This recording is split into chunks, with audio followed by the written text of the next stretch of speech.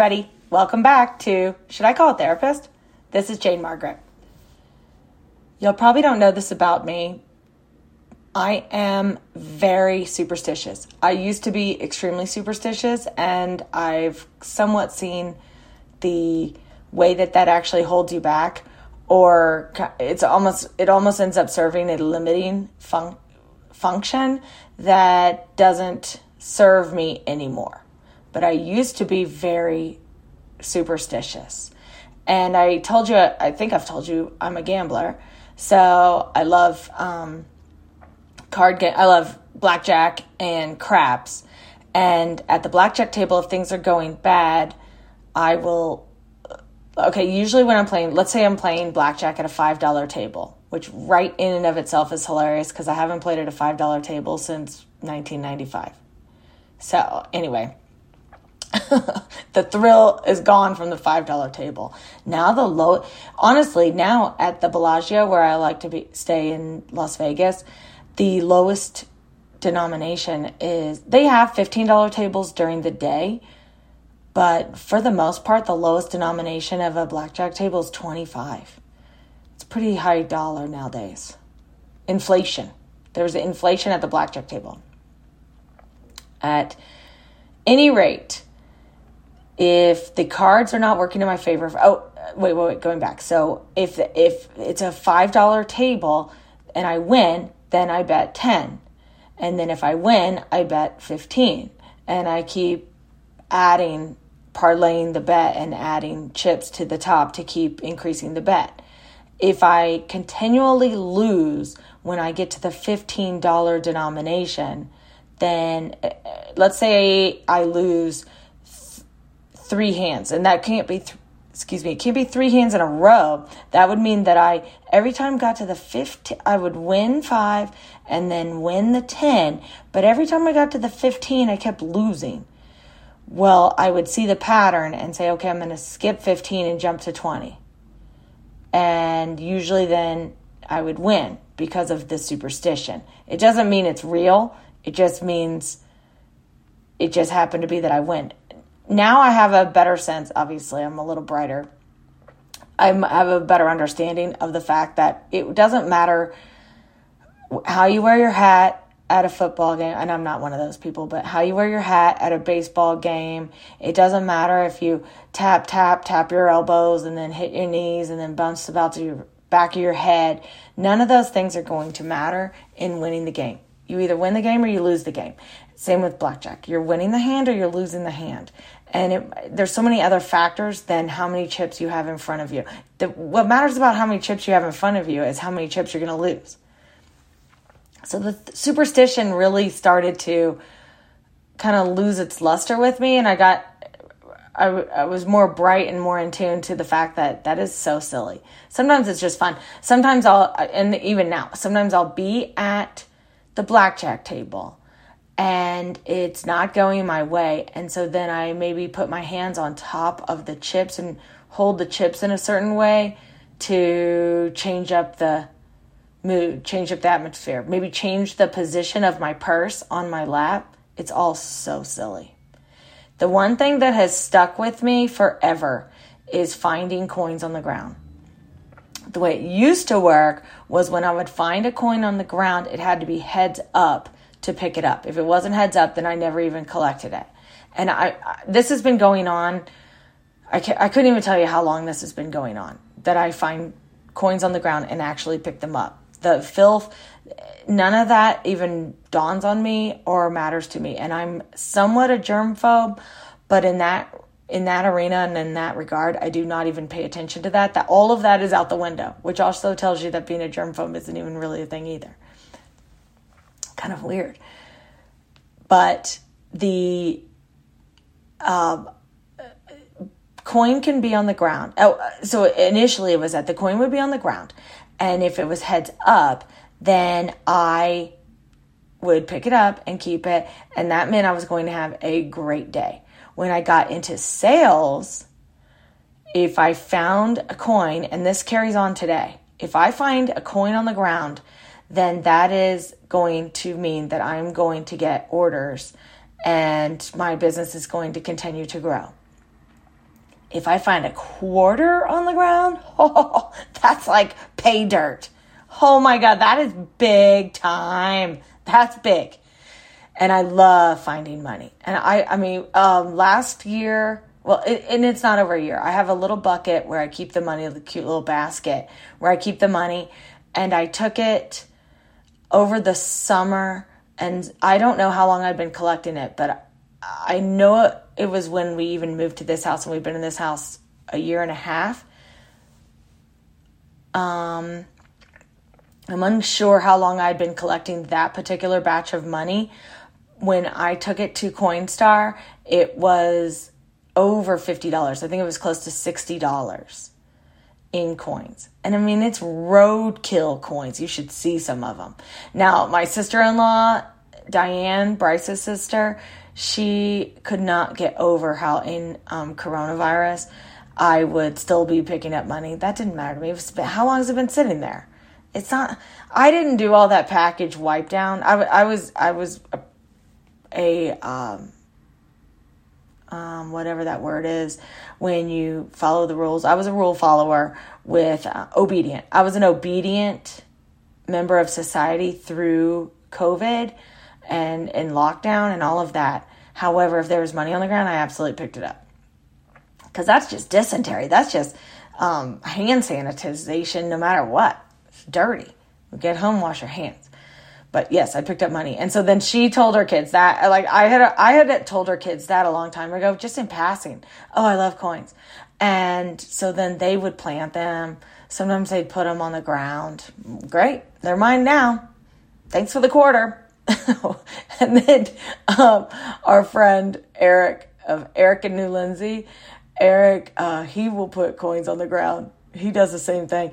And when I lived in my single girl house, my divorce house, there was a guy, Richard. He lived in the next block down, and I'd always say, one time he was at the same Super Bowl party I was. Oh, I know you. I know which house you live in. Yeah, that's what I said to him. I know which house you live in. I run by there all the time when I'm running, and oddly enough, you have a lot of coins in front of your house.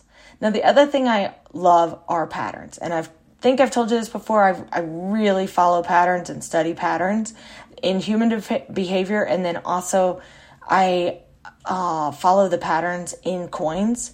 So I know, like, good spots. Typically in a public parking lot, there's going to be coins. There always is. That's kind of an obvious one. It would be on runs, and this still is true. On runs, if there's a house that has coins in front of it, there's always coins in front of that house. And on Wednesday Run Club, there's two different spots where if I'm going to find a coin on Wednesday Run Club route, it's in one of two spots. And I mean, historically speaking, this has been true, and it is wild. I can't tell Aaron, because now Aaron picks up coins, and his isn't superstition. His is just, I think he's trying to get the down payment for his rental house. So he is collecting coins. He stole my bit, and now he's collecting coins. Anyway, so I don't tell him which houses to look, and then I still get the coins. Pennies. It doesn't matter if it's penny. Used to be that it had to be heads up, and then I saw where a Asian philosopher said you're not supposed to skip the tails coins, because that means you're just, or even if those people that would just someone's throwing these coins on the ground, right? So they said that anybody that throws coins away also is shunning money. So then I started to think, oh wait, if I'm overlooking the tails coins, then I'm shunning money. And that's going against my energy, my positive abundance energy. So then I changed my whole way of thinking, and now I pick up anything no matter what. I get extra excited if it's heads up, but I don't leave it laying there if it's tails.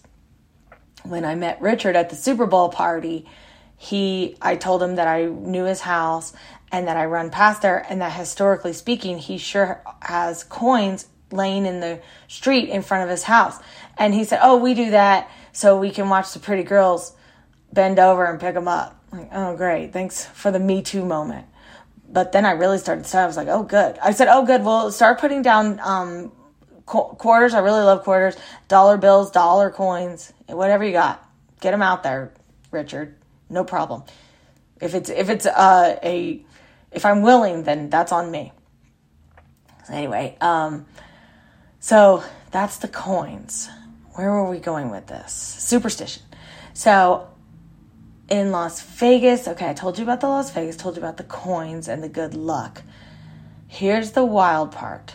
So, and I've been finding coins forever. I've told you that. Over $60 last time I turned them in. Or no, I'm sorry. Under $60, over $50.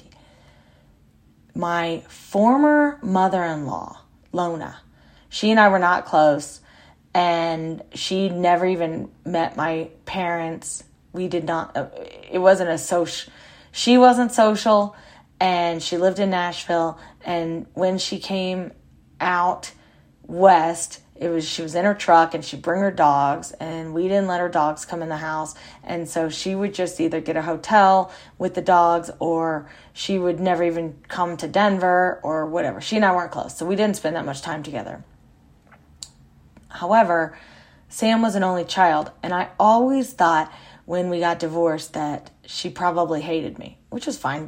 You're supposed to dislike the person that knowing that wrongs your child, or thinking, however she's led to believe, wrongs your child. So of course she's going to think that I, ruined her child's life either by forcing him to get married or whatever. None of those details matter, except I knew she probably hated me because he's an only child. She's a mother of a son. And while we weren't all that close to her, she was still, again, only child, mother of son. You understand how these things work.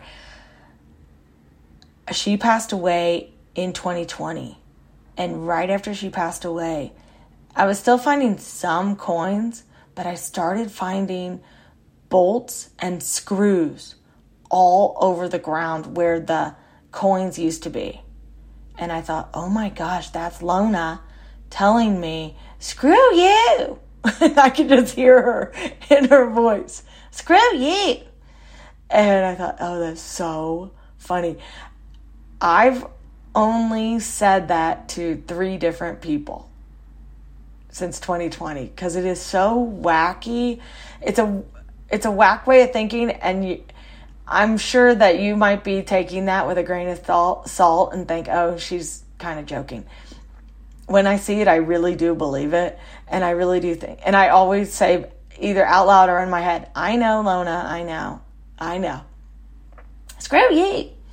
And I told you she's from Nashville, and she had a super thick Southern accent, Tennessean accent, and her saying that she would say is, you know why red's my favorite color? Because it matches my neck.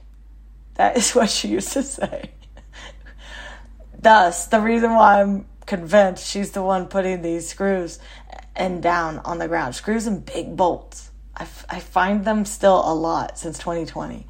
And I think, lady, that was 10 years ago. You're 10 years late. But this is that she finally gets a chance. This is her time to finally get a voice. I am no longer superstitious. And lately, a lot of black cats have been crossing my path. But I'll find a little white on their paw, or I'm driving my car and I really don't want to have to turn around. Or I think, well, that cat crossed the, most recent was early last week. I was leaving my garage and a black cat was crossing down the other end of the alley. I was going to be traveling in that direction, and I did still travel in that direction. In my mind, I thought, not today, Satan. And then I thought, I'm having such a good day and things are going well. I don't want any bad luck, but I'm also not going to turn this car around. I think I'm over the bondage of superstition. Not the coins, not the screws. Everything else. I'm over the bondage of it. It is kind of a debilitating... If you really adhered to all superstitions, you could really paint yourself into quite the corner. I'm just not interested in that anymore.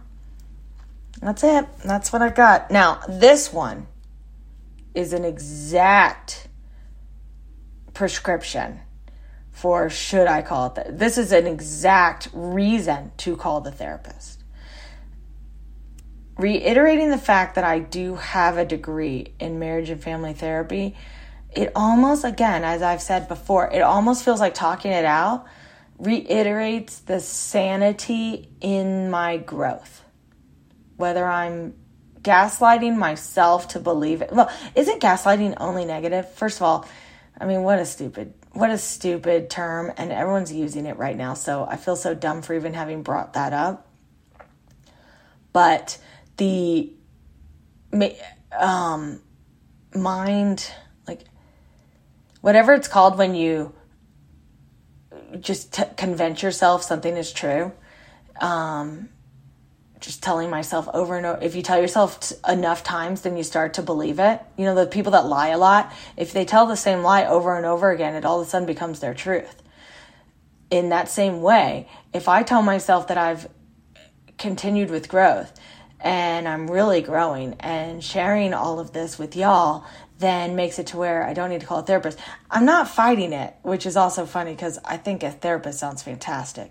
And maybe this is the loudest cry for help ever in the world of, should you call a therapist? Yeah, you already know you should. And why can't you pick up the phone? Your telephone is recording this right now. It's already there. Look, the light is on. The battery's charged. You're ready, girl. Pick up the phone. It's in your insurance plan. That's hilarious. Okay. Case solved. I think we'll call the therapist. All right. Thanks for listening. I'll talk to you guys later. Take care. Bye.